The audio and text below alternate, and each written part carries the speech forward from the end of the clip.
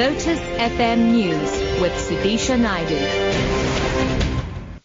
Good morning. The Department of Transport and Roads Agency, SANRAL Cape Town, have yet to reply to a claim by the opposition to Urban Tolling Alliance that there's been a legal glitch in plans to refuse vehicle license discs to drivers with unpaid e-toll bills.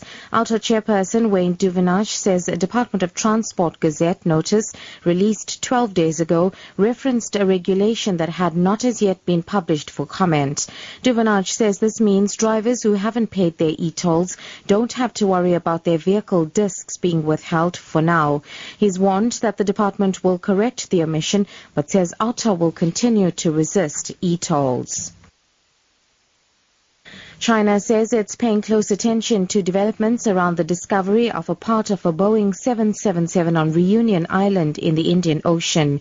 The part is being investigated to determine whether it came from the missing Malaysia Airlines plane, flight MH370, which disappeared in March last year. The aircraft was carrying 239 passengers and crew when it disappeared en route from Kuala Lumpur to Beijing. Malaysia is also sending a team to Reunion to examine what appears to be a wing component. The BBC's Richard Westcott reports. Brian, investigators should be able to tell quite quickly whether this piece of debris, thought to be part of a wing, is from the missing Malaysian aircraft.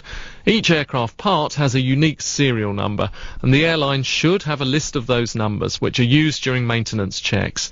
Reports from America suggest that the debris is from a Boeing 777, the same aircraft type that disappeared, and MH370 is the only 777 that's believed to have ever crashed in the southern hemisphere.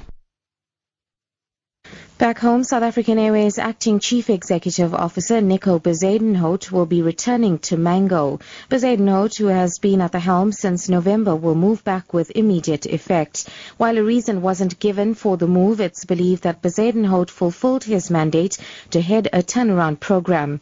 SAA has been working on reducing costs and improving efficiencies.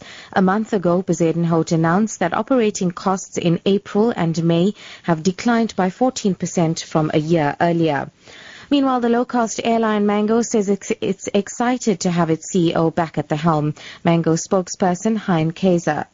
Every one of us at Mango welcomes Nico back with open arms after his very successful tenure as acting SAA CEO. Nico's leadership and vision has certainly taken Mango from strength to strength over the last decade, so it's great to have him back.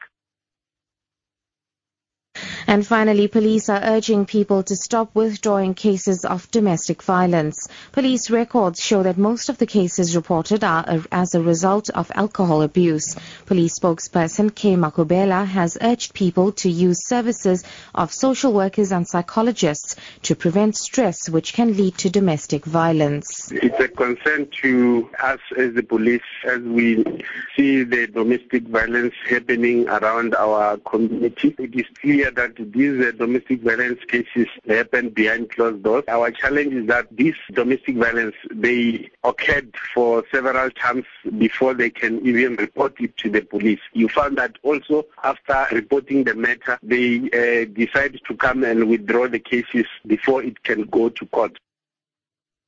Top story, the Department of Transport and Roads Agency, SANRAL Cape Town, have yet to reply to a claim by the opposition to Urban Tolling Alliance, or OUTA, that there's been a legal glitch in plans to refuse vehicle license discs to drivers with unpaid e-toll bills. For Lotus FM News, I'm Sudisha Naidu. I'll be back at 10.